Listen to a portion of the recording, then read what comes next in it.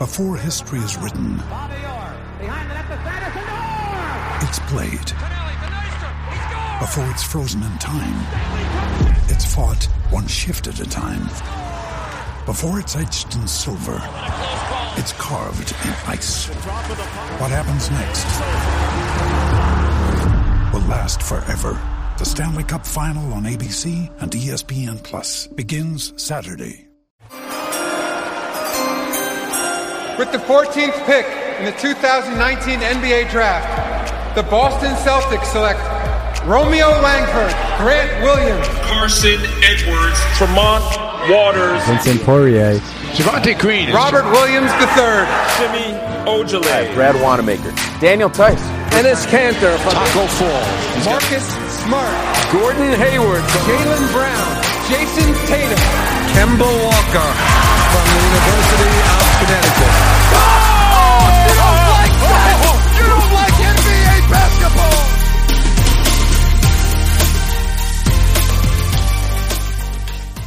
Hey guys, welcome back to From the Rafters, presented by Banner Town USA. I got Adam Taylor here from SB Nation. Yeah, what up? Thanks for having me on, Jack, man. Of course, thank you for coming. I appreciate it a lot. So today I thought with the trade deadline right around the corner and the All-Star break and all of that stuff, we talk about some potential trades that could help the playoff push. So I think the big name going around the market right now is Andre Drummond and the Pistons. What are your thoughts on that? Hell no. You don't want him? No. If you've ever seen me on Twitter over the last week, you'll just see feed after feed of me just giving out reasons why he's not a good fit. Okay. I would agree. I don't think, especially because there's no way to make the money work without giving up Hayward. Like, I was a big fan of it at first. I'm like, okay, we could use the rebounding. But the more I see Kanter play the way he's playing, I just don't think it's necessary for us to trade Hayward for a guy like Drummond. You see, the thing is, everybody gets caught up in the defensive rebounding because his numbers are so high. Yeah. And that's cool, dude. But the problem is the majority of those rebounds are coming off him getting blown by. So he's terrible outside of the paint. He's a great shot changer. He'll get guys to adjust their shot. He'll protect the rim in that aspect. He can get some blocks because he's a big, strong dude. But as soon as he's pulled out of the paint, he's useless, dude. He's the same as Kanter in that sense. Same as Steven Adams is another name. It's the similar thing with him. Maybe to a lesser extent with Steven Adams. But these guys, put them in a pick and roll, put them in an ISO position when they've been switched onto a wing or a guard. And they're not laterally quick enough to actually keep up with these guys. So they get blown by. And you saw it with Drummond the other day. If you go on my Twitter feed, you'll see where I've put a few and he's kind of jogging up the court after a turnover. So those rebounds are all well and good, but they're coming because he's been screwed on defense, dude. People have just put him in a blender. And if they've been unsuccessful at the rim due to defense elsewhere, then he can go and grab the board. I completely agree. It's like you see the numbers and you think he's an amazing rebounder, and he is. I'm not going to knock him. He's one of the best rebounders in the league right now. But you got to think the offensive rebounds he gets too. That team around him is just full of average talent. They'll make some shots, but you got to imagine that those offensive rebounding stats are inflated because of the team around him too. You know what I mean? Yeah, it's similar to Russell Westbrook. Westbrook gets rebounds because teams prioritize him getting the rebounds due to how quickly he can push the action up the floor. Steven Adams' rebounding numbers were lower than what they would have been because the primary objective was let Russell get the rebound, let him run the floor and make something happen in transition or get to the bucket.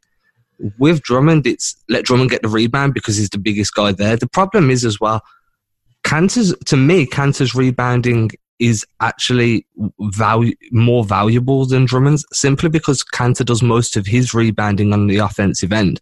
So when you've got Jaylen Brown, Jason Tatum, Gordon Hayward all averaging on or around 7 rebounds per game, it's okay to have a guy who values offensive boards more because there's 3 wing players that generally there's one of those 3 on the court at all time that are going to be there to grab a board. Kanter can go and keep possessions alive, especially with a team like this, where they can just all of a sudden hit shooting troubles and it'll last for games on end. Having somebody like Kanter there to kind of mop up those misses is really valuable to this team, and he's actually kept games close on multiple occasions simply because of that fact. I agree. And if you look at Kanter's rebounding, the last 3 games, he's had 9 rebounds, 19 rebounds, and 11 rebounds. Like, it's not like at this point you can say the Celtics have a team without any rebounders. I tweeted this out at the beginning of the season when I saw Kanter play. I was like, the Celtics, for the first time in a long time, have a big that can rebound. Like, it's the first time, I think, since Kevin Garnett that the Celtics have a truly, like, good rebounding big man. Like, Horford, he was a good guy, but he cowered away from the ball on some free throws. Like, those clips are iconic. And then, like, before that, we have Brandon Bass down in the paint. Like, Kanter's the first guy on the Celtics who actually, like, enjoys rebounding and can get all of the rebounds. So when you talk about a guy like Drummond who makes a massive amount of money and we'd have to trade one of our, like, better playmakers and better scorers on the team, I just don't think it's worth it at this point in the Celtics season.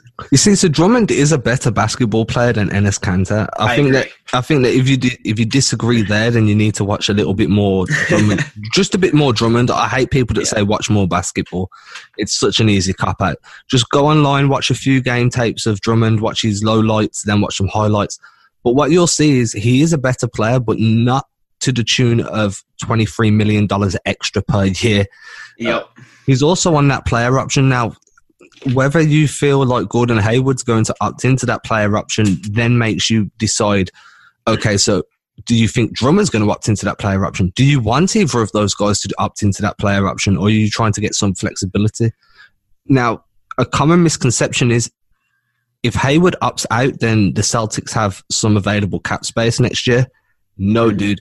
Not a chance. No. The only good way this could work for the Celtics would be for Hayward to opt out and take a lesser deal with the Celtics, who own his bird rights, so they can go over the cap to do so, and kind of do what everybody was hoping Horford would do last year, take a little bit less over a longer term to get that security. Yeah.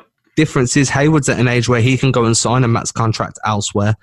I just don't see another team offering him that max. So if he's happy in Boston, that could be a scenario that plays out. I agree. I think Hayward would be crazy not to take that player option. I think Boston's a great fit for him, and I don't think another team would offer him that much money. Not that he's not a good player, just that he's not the same, like, secure player everyone knew that they had with the Utah Hayward. Now there's been all these injuries. I don't think he is going to leave Boston, in my opinion. But back to Drummond.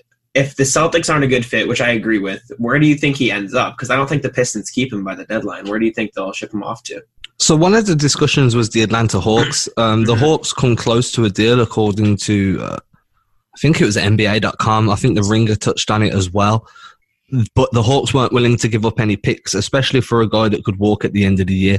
Yeah. I don't see the fit there personally. The Hawks want shooting from everywhere.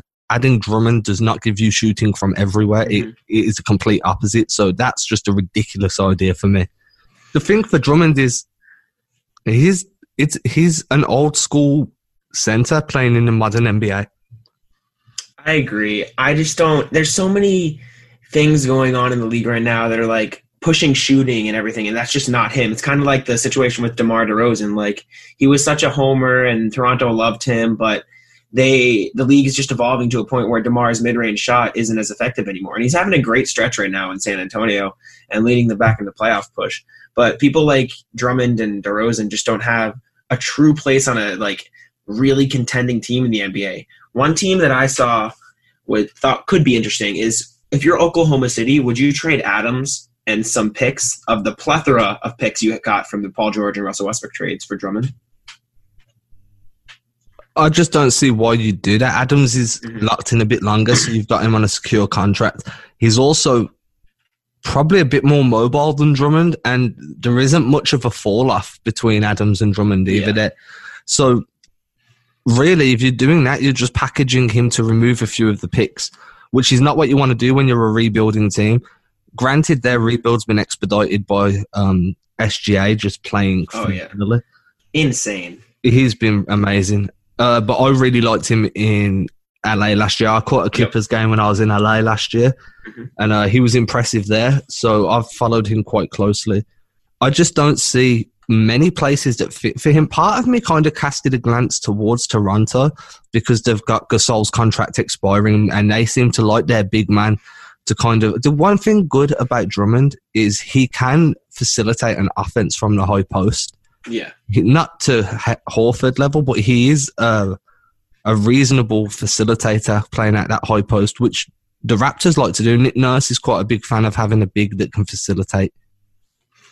Yeah, it's pretty good. It's like you're saying, like, besides the Raptors, maybe if they wanted to do that trade and package a couple picks, there's just not many teams that have a real need for a guy like Drummond who has no lateral quickness, can't get out on the perimeter if he gets switched on, and just has such a big contract. The only team I could see as stupid enough to pull off a trade like this is the Knicks, who are just desperate for star talent at this point. Their fan base has been deprived of people for so long that I think they're just desperate to bring in a star. And I don't think it'd be a good move for their franchise with Mitchell Robinson, but that's the only team I could see potentially actually pulling the trigger on Drummond. So that's the thing, right? The Cavs are probably just as bad and probably just as likely to try and make a room. They're going to have a bucket load of cap space in the summer as well. But for the Knicks, you've got Mitch Robinson. Why do you need Andre Drummond? Why would you take those minutes away from Mitch, who needs those developmental minutes to put in? And then who are you giving up? Is it going to be Randall? Because Randall's been quite good. And they've got a youth movement going on. I mean, a lot of people ridiculed the Knicks for the moves they made in the summer, but they were all very intelligent moves because a lot of those players are on team options for next year. So they can shed salary if a player becomes available quite quickly and still be a player in the market while having veteran leadership for these young guys. I know it hasn't gone to plan, but that the ability to shed salary like that and have those contracts that can be classed as expiring for trade negotiations, it could just be a salary dump. I mean, having Drummond on a team like that, having a big rotation of Mitch Robinson and Drummond is actually quite fearsome. I agree. It's just, I agree that the moves weren't that bad. Like when the Knicks were making all these moves and everyone was complaining, I thought it wasn't awful. The only ones that were questionable for me were Wayne Ellington and Reggie Bullock because that was just extra wings. But I guess it's veteran leadership, as you said. I don't know if it will fit well with Mitch Robinson. The Knicks would lack so much lateral quickness and being able to come out of the post because those two guys are just so dominant, like their touches down there, get all their rebounds, get all their blocks. But if you put them both down there at the same time, I just don't know what would happen. But, no, they definitely have to play one-on-one off at all times. Yeah, I agree. Another name that's coming up, well, not even coming up, but is just in the news a lot, Kevin Love, throwing a tantrum on the court, just doing whatever the fuck he wants in Cleveland. I think someone needs to get him out of there. Where do you think he can end up? As long as it's not Boston, I don't give a fuck, dude. I agree. He would be awful in Boston. We just don't need that. If anything, I think we, quote-unquote, need interior defense, even though we defend that position decently well for a team without size. But Kevin Love would destroy that because he can't play defense down low.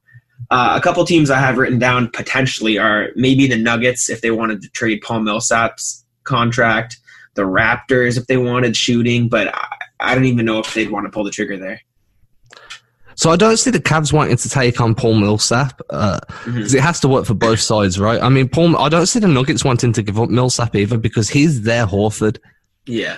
He's a steadying hand that can do a bit of everything and he just goes about his business great. He kind of reminds me, in terms of mentality, not play style, so please don't get that twisted, people listening, but mentality and veteran like savviness, he's kind of going to be the next Zach Randolph. You know what I mean? Willing to take a hit for the team, willing to start off the bench if it needs to be. I agree that I like that comparison. It makes a lot of sense to me. Zach Randolph was always an underrated player. He was just like gritty, good on defense, could hit a shot if he needed to, and that's exactly what Paul Millsap has been for his whole career. Yeah, for sure. And he had a really successful period with the Hawks as well with Al Horford, so he knows what it takes to be successful in the league. I agree. Last name, before we get into some Celtics and All-Star talk, that I wanted to bring up was Kyle Kuzma. He's coming off 2 super impressive games, one without LeBron and Davis. But before that, he was all over the trade discussion with LeBron and AD, thinking they need some more talent or shooting around them. I just don't know. Obviously, I don't think the Celtics should trade for him. I don't think they have the means to trade for him. But a couple teams I thought could be interested, maybe a Grizzlies trade for Jay Crowder or to the Knicks for Marcus Morris. What do you think? So Marcus Morris is an interesting prospect. Both LA teams had interest in him during the summer. that actually makes sense from terms of like LeBron likes vets around him. Mook knows how to play. I'm a big fan of Mook, so it'd kill me to see another Celtic in fucking LA. Like that'd be Rondo, Avery, and Mook all on the Lakers, right? I mean, that's tough. Pelicans as well. Did they seem to love ex-Laker players? They might, I know. They join back up. The Pelicans. Yeah, someone said that to me the other day. It was fantastic. It's hilarious. I feel like, the Knicks are probably a really good spot for him. Him alongside RJ Barrett, if they can make that work, would be quite interesting. Frank's actually been a bit better since Fizdale left as well. He's been... So that's a nice young core to start trying to build something around along with Mitch Robinson. I agree. I think pairing Kyle Kuzma at the power forward position with Mitch Robinson's defense inside, it gives you a good way to stretch the floor, have RJ run the point forward, Frank up for his defense. Then you got Julius Randle stills there, Alonzo Trier. I think that'd be a perfect young core for the Knicks to build around and get some Knicks fans excited. Yeah, I mean, the starting five, how I'd look at it, and this is just off the top of my head, so I might be wrong here, would be Frank, Paul, RJ at the 2 or the 3. Yeah, I'd probably go Frank at the 1, RJ at the 2, Kuzma at the 3, Randle at the 4. Because Randle can hit the corner 3. He done really well for that in New Orleans the previous season. And then Mitch at the 5. That's a solid young starting 5. I agree. That's really good, especially for all the Knicks fans are complaining about their team having too many vets and making all these bad signings. I think the Kyle Kuzma trade would please the fans greatly, even though I feel like they're kind of rallying around Marcus Morris being effectively their star this season, because their season has just gone to shit. RJ Barrett is quote-unquote underperforming, even though he's averaging 14, 5, and 2 for a rookie. And I think adding Kuzma would just shake it up enough to excite their fans at least a little bit. You see, with RJ started the season strong. There was some games early in the year where I thought, God, this guy's going to be a real star real early. Kind of flashes of Donovan Mitchell start to the year. He just hasn't been able to be as consistent as what Donovan was for the Jazz in his rookie year. But the one thing is, he might have just hit the rookie wall, dude. The majority of rookies at some point in their first year hit a wall. The travel's so much different to what they've ever been used to. Playing in different time zones on very, very close nights. Sometimes you'll play in one time zone on a Monday, and the next day you're at a time zone that's 3 hours ahead or 3 hours behind. Your body clock's fucked. So, especially for rookies, they don't know how to handle it. That's why veteran leadership is so important, to kind of show these guys how to take care of their bodies, how to regulate sleep patterns. These little things are what really why teams value these vets so much. It's why Gerald Wallace was on the Celtics for so long during the early stages of their rebuild, because he could help the rookies and the young guys acclimatize themselves to the rigors of the NBA.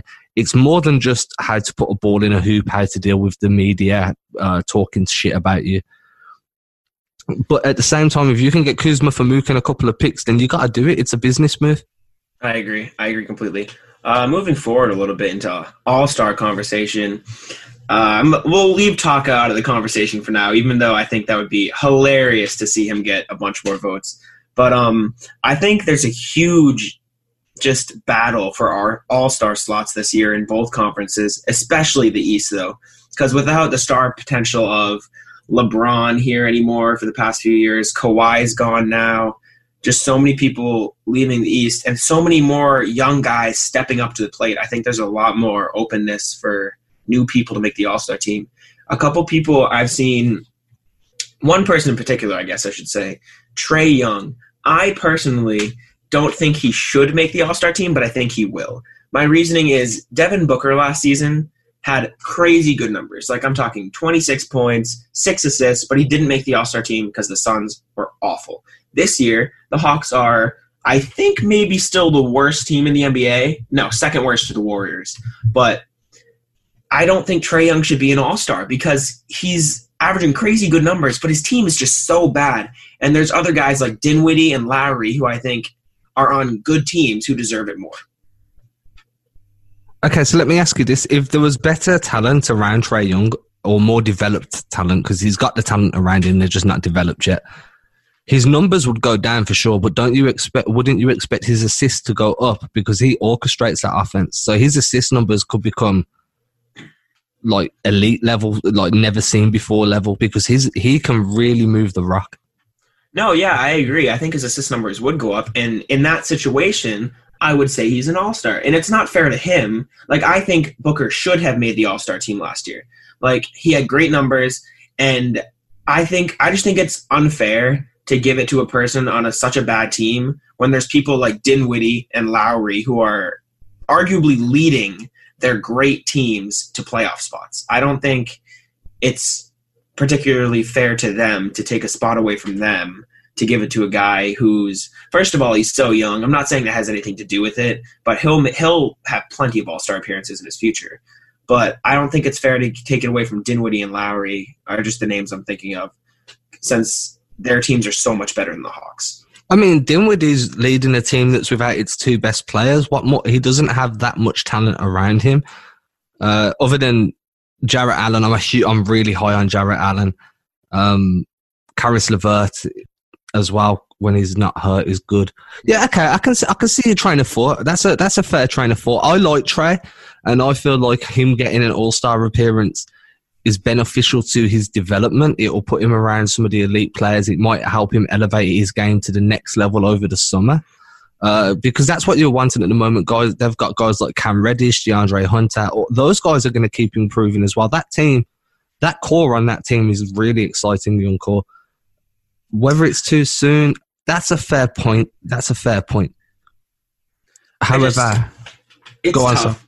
I think he will be an all-star. That's my thing. I think Dinwiddie and Lowry deserve it more, but I think Trae Young will get the spot because he's just getting so many fan votes, and I think like at least some of the coaches and media will vote him in. So I'm like 80% sure Trae Young will be an all-star. It's just a matter, in my opinion, of does he deserve to be at this point. Yeah, and I think that's going to split opinion quite a lot. In fact, I'd like to see you do a Twitter vote about that tomorrow on the release of this episode or whenever the episode comes out. Just because it's a good idea to gauge what other people are thinking. Some people are really high on Trey and other people are really low. So it does depend. I mean, people will argue as well that guys like Jason Tatum and Jaylen Brown are on a really good team, so it makes them getting their points easier. So there's arguments for and against that train of thought on both sides of the coin. Mm-hmm. I agree for sure. Another name I wanted to bring up, I made my lists. I made 2 lists for each conference. I made a list of people I think deserved it and a people of who I thought will get an all-star appearance. One of the guys I don't think deserves it necessarily right now, I didn't have Kyrie on my list. I have him on my will get it list because I think he will be an all-star because he's Kyrie Irving. But I think Dinwiddie should be an all-star over Kyrie Irving because of what he's done while Kyrie's been out for, 2 months because of a fucking boo-boo on his shoulder. Like, get out of here. I think Dinwiddie should be the all-star on that Nets team, and I don't think Kyrie deserves it. I agree completely, and that's not just because it's Kyrie. I've said this multiple times. I remember when Kobe done his ACL towards the end of his career, and he didn't play the next year, but he was still like top 5 in fan voting. It's like Curry right now. Yeah, dude. It's really annoying, especially when you watch a bucket load of basketball. I do think that the league should look into a way of saying, like, there has to be a minimum amount of games played to qualify for the All-Star game. Mm-hmm. In fact, I think, because the way I look at it as well, and a point that got put to me recently by, I can't think who it was. It might have been Keith Smith. I was having a chat with him. I think it might have been him. It might have been somebody else. It might have been John Corrales. I can't remember who I was talking to. Mm-hmm. But basically the way it was these guys, all-star appearances can make a huge difference in terms of finances for these guys. Guys like Jaylen Brown, and he's the guy at the top of my head, have stipulations in their contract. If you make an all-star appearance, you get a bonus, and it's usually like $250K, $500K. If you've got multiple all-star appearances and you're going into a contract year, you're at a strong position to be like, hey, I'm an all-star, I deserve a max or close to a max contract. Missing out on an all-star appearance like Dinwiddie, missing out on that for Kyrie, who hasn't played really, and it doesn't benefit him because he's a max player anyway, is unfair on somebody like Dinwiddie that's going to need to either negotiate a new contract soon is always a trade risk for a team chasing a championship. I agree. Definitely. I think that's a really good talking point, whether or not there should be a minimum amount of games played to be an all-star. I completely agree. Getting into some Celtics, because we haven't talked about that a lot. Which of the big three, I'm talking Brown, Tatum, Kemba, do you think will be an all-star? Not deserves it, because I think all three of them kind of deserve it. But how many of them do you think will actually be in the all-star game this year? I'd like to think all three. Definitely. I'm very much cemented on Kemba and Jason will both be all-stars. Mm-hmm. Personally, I think Brown's a bit more deserving over Jason, and I'm a huge Tatum guy. But again, as we've just said, it's partly a popularity contest, and people are a lot more high on Jason than they are Jalen for some reason. I fall into that trap sometimes too. So if one of the three were to miss out, I'd assume it would be Jalen. I agree. The point I've been bringing this up all season, I've gotten on Twitter arguments about it. I've gotten into arguments with my brother, my friends. My point is, on the first podcast, from the Raptors podcast, I talked about this. Jason Tatum this season is shooting 43% from the field, while Brown is shooting 49%. Now, Brown's been struggling a little bit lately, but that's okay because he's still shooting 39% from three against Tatum 36. Everybody says that percentages aren't everything, but they are something. You can't just say, oh, who cares? Those are just percentages, because they mean something. He's averaging less than a point less than Tatum. He's averaging virtually the same amount of assists and rebounds. So the only differentiating factor between them is their percentages. The only thing that might nip Brown in the ass is that he's listed as a guard, so he'll have to go up against the guards while Tatum's against the forwards. But I think Brown deserves to be an all-star more than Tatum this season, even though I think, like you said, popularity contest, Tatum will get it. So here's a nice little statistic for you. I like throwing this one around at the moment. Jason Tatum, early in his career, first year mainly, he was utilized as a corner three specialist, right? I mean, if you got Jason Tatum was used as a corner three specialist. If you got him the ball in the corner, it was cash. Yeah. Do you know what his percentage is from the corner this year? What? 32%. Wow.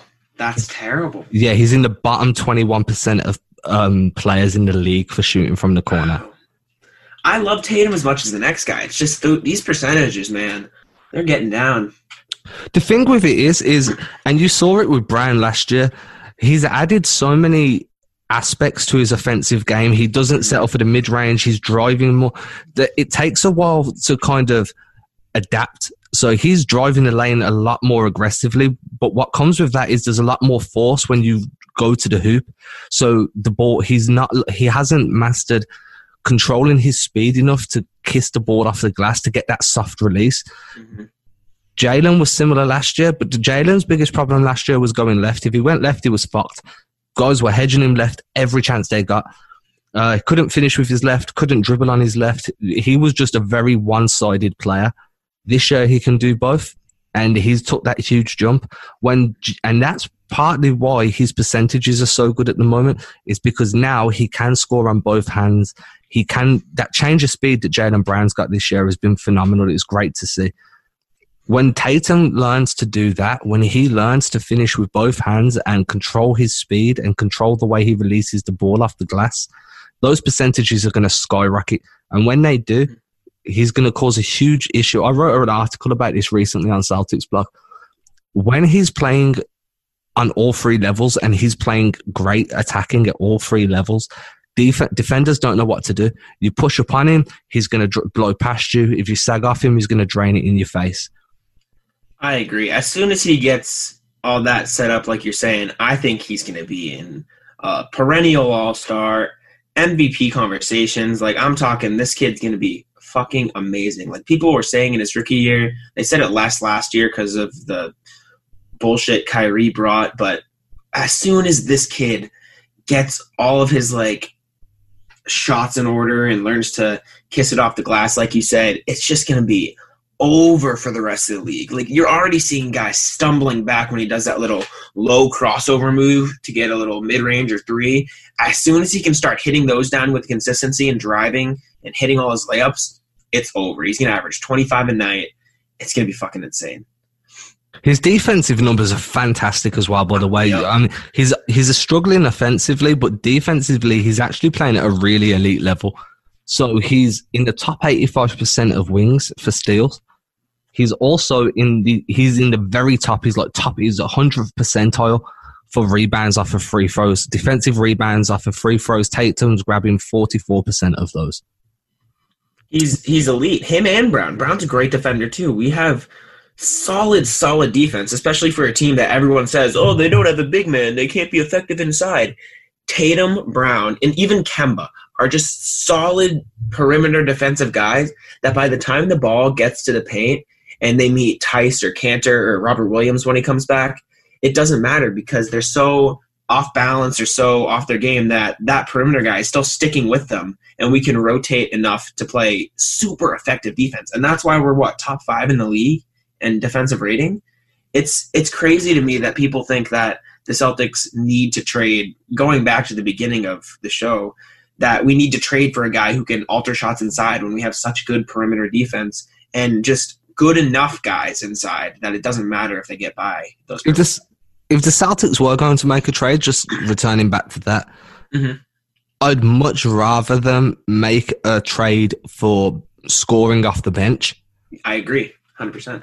Bertans has been a name that's been thrown around quite regularly recently over the last week or two. I don't see that happening. I think that there's going to be a bit of a bidding war for him towards the trade deadline. I don't know if Boston has the assets or will be willing to give up the assets it would take to bring him in. I agree. Another guy I was looking at, I wrote an article on this. Bryn Forbes on the Spurs doesn't make a lot of money. He makes around I think it was 2 or 3 mil maybe at most. He's a solid shooter. He shoots around 40% from 3. He can get his buckets. He can sit in the corner, hit his shots, and we wouldn't have to give that much up if the Spurs decide to blow it up or get younger because they're in the playoff hunt right now. But if they start struggling before the deadline, they could start shipping off a couple assets. Maybe we trade – I hate to see these guys go, but maybe Semi Ojeleye and a couple seconds to get Bryn Forbes. That wouldn't be that bad if we have another shooter off the bench. Yeah, I mean, the thing for Ojeleye is what screwed him over is the emergence of Grant Williams. Grant Williams does everything Semi does, but better. I agree. Semi is probably one of the most expendable members of this roster at the moment.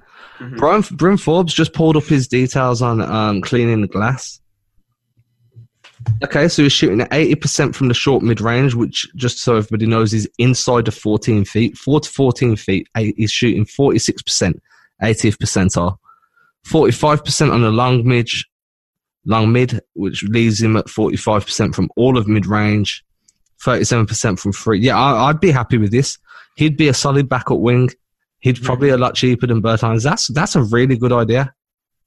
That's what I'm saying. He's only 26 years old. He makes not a lot of money at all. That's the important part, I think, to look at here. Because all of these guys we're talking about, Drummond or whatever, have such big contracts that it's hard to trade for them. But a guy like Bryn Forbes comes along, easy guy to trade for, makes his shots, just a solid guy off the bench. And like you said, Grant Williams playing all the defense Semi Ojeleye does, expendable guy like Ojeleye can't hit his shots consistently. Boom, Bryn Forbes, 6'3" wing, 26 years old, hits his shots. That's what we need. I'm tweeting this out and giving you the credit for it as we speak, by the way. I appreciate that a lot. No, I wrote about this a while ago, I think. I think it was when I came home for Christmas break, so it was around beginning of December, mid-December. I wrote an article on this. I was like, man, this guy wouldn't be that bad. I think the trade package was Semi Ojeleye and a couple picks. I'm going to pull it up right now. But yeah, I was looking through ESPN Trade Machine for cheap guys that Celtics could trade for. And I saw his name. I'm like, man, that wouldn't be a bad deal. I think that would be a fantastic deal. The shooting off the bench is exactly what they need at the moment. They've got the defense off the bench already. Brad Wanamaker's no scrub on D. Romeo Langford's actually been really impressing me on defense. He's super active, super pesky.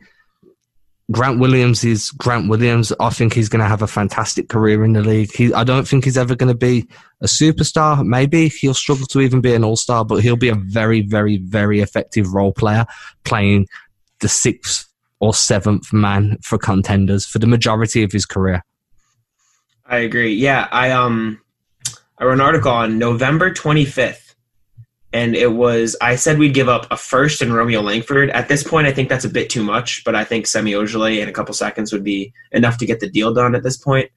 And then, so the article I wrote was trading to make a splash. So I wrote a trade that would be a splash, one that would be a wave, and one that would be a tsunami. Drummond was the tsunami. This point, I don't think this is a good trade anymore. It was involving Hayward. But the other one I wrote, it was when Devontae Graham was starting to take off. And so I thought, maybe the Celtics could pull it off if they traded Romeo, if they wanted to, a first and Semi for Devontae Graham. But at this point, he might be a little too costly for the Celtics to get. Yeah, I think Devontae Graham's maybe just one step too far in terms of how much they'd be willing to give up in terms for the return. Mm-hmm. The problem with this trade talk is as well, the Celtics are renowned for standing pat at the trade deadline over the last few years. There's been, especially for me, the trade deadline actually finishes at a reasonable time for me due to the time difference. So I'll be researching absolute crazy for like you've been doing for different trade scenarios, only for nothing to happen at all. So I've kind of removed myself from that at the moment. I've spent time looking at what the team needs rather than who the team needs, if that makes sense. So from my perspective, I'm not too worried about interior defense. I feel like Jaylen Brown, Jason Tatum, Enes Kanter, Time Lord, when he was healthy, was not doing a terrible job. Mm-hmm. Whether or not he's got long-term health issues is another question. They just said 3 to 4 weeks. I'm pretty sure I saw something come up on Twitter where it was like he's in the process of a 3 to 4 week recovery process, and after that, it should be. Yeah, the worry is it's the hip contusion, right? Yeah. So you've got your abductors and stuff around that region that can cause recurring injuries, recurring issues. If he's got a big hip issue, it could he relies on his explosiveness. That's one of the major factors for him. His mobility, Enes Kanter's got no hip movement, dude, and you don't want that to happen to Rob Williams, especially at such a young age. So hopefully this is just what it is, and it's just an injury that's not going to impact his career or impact his ability to stay healthy through seasons. Because if it does, then the Celtics' future at the 5 spot needs a very, very big reevaluation. But it's too early to say.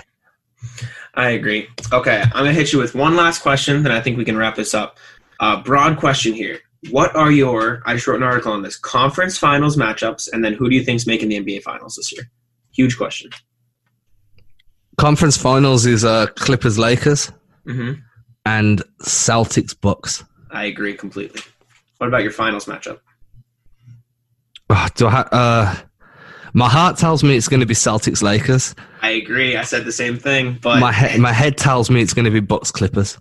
Yeah. Ooh, Clippers over the Lakers. I still have the Lakers over the Clippers in my head, but it's just so tough to tell for those two teams. Yeah, I just I just dislike the Lakers, and I like the duo of to be honest, I like the duo of Kawhi and Paul George. Yeah. Anthony Davis can get injured at the drop of a hat. He's always had back issues. LeBron's not any younger. Is he still capable of taking over an entire series at the end of the year in the finals? Is it against Kawhi? I mean, that's something that's tough. Yeah, it's something you have to question. Kawhi's probably it's going to be a tough one, but definitely Celtics to the finals, especially if they finish second and they don't see the Bucks until the conference finals. I agree. The only thing is stopping Giannis. That's going to be the key. I think if we can figure out a way to switch Brown and Tatum on Giannis the whole series, maybe some Ojeleye and Grant Williams if necessary, I think that's going to be the key to the Celtics beating the Bucks in a 7-game series. Just not even stopping, because you can't stop that man. He's too good. Just slowing him down from getting to the rim at some point. Because like we've been talking about, Kanter and Tice are they're good inside. They can hold their own. But Giannis is a different monster. I think we need to try to keep him on the perimeter as much as possible. Oh, for sure. The only problem is he's starting to hit threes. I know. That's terrifying. It's so scary. I just don't know. Yes. Sorry, go ahead. No, it's a pain, dude. It's one of those ones where it's you hope to contain him. And the thing with Giannis is you need to get underneath him. You need to draw those offensive charges early and put him in foul trouble. So his aggression kind of lacks off and he starts looking to defer a bit more. And that's exactly what the Celtics did in game 1 against him last year. They got underneath him. They trapped him a lot. They drew fouls from him early. And then he had no choice but to defer the ball. And once the ball's out of his hands, the Bucks become a lot less of a scary proposition. I agree. Another key I feel like would be once you get Giannis to the paint, make him kick it out and have guys ready to switch on to Middleton, to switch on to Bledsoe and Matthews. If you can manage to let him – I'm not saying let him get to the paint, but if he gets to the paint, just contest his shot enough where he has to pass it out and then just have like anybody be ready there to guard Middleton on the wing. Yeah, I mean, that's all they've got now. Malcolm Brogdon was a huge departure for them. Mm-hmm. And yet they're better. Somehow they're a better basketball team, which doesn't make any fucking sense because Brogdon is playing amazing, and yet the Bucks are still on pace for what, like fucking 70 wins, 65 wins at least at this point? Yeah, but they hit some banana skins. That's the problem with the Bucks. Mm-hmm. They lose random games that you'd never expect them to fucking lose. I know. It's just crazy to think about. They're the gateway, not the Sixers anymore. The Sixers, fuck Philly. The Bucks are the gateway to the finals for the Celtics, I think. Yeah, no, you've got to go through Milwaukee. That's the Mike Budenholzer is a great coach as well. Milwaukee will be in the conference finals. It's just who they're matching up against. I agree. It's going to be a tough one. I think that's a good place to wrap it up. We talked about a little bit of everything. I appreciate you coming on this podcast so much, man. Yeah, man, anytime, guys. If you're listening, you can check me out over at Celtics Blog. I do their podcast as well. Just search Celtics Blog on any major, any podcast platform. You'll find them over there. I host that 3 times a week. It releases on a Monday. Does it release on a Monday? Yeah, it releases on a Monday, a Wednesday, and a Friday. Catch my articles over there as well. And make sure you keep showing Jackson love, man. He's doing his thing over here. It's great. He's got some other guests lined up. Great dude. Show him some love. I appreciate that. I'll leave all of Adam's stuff linked in the tweet that I sent out. And if I write an article about this, I'll leave his stuff right there for you guys to click on. But yeah, thank you guys for tuning into From the Rafters from Bannertown, USA. See you guys next time.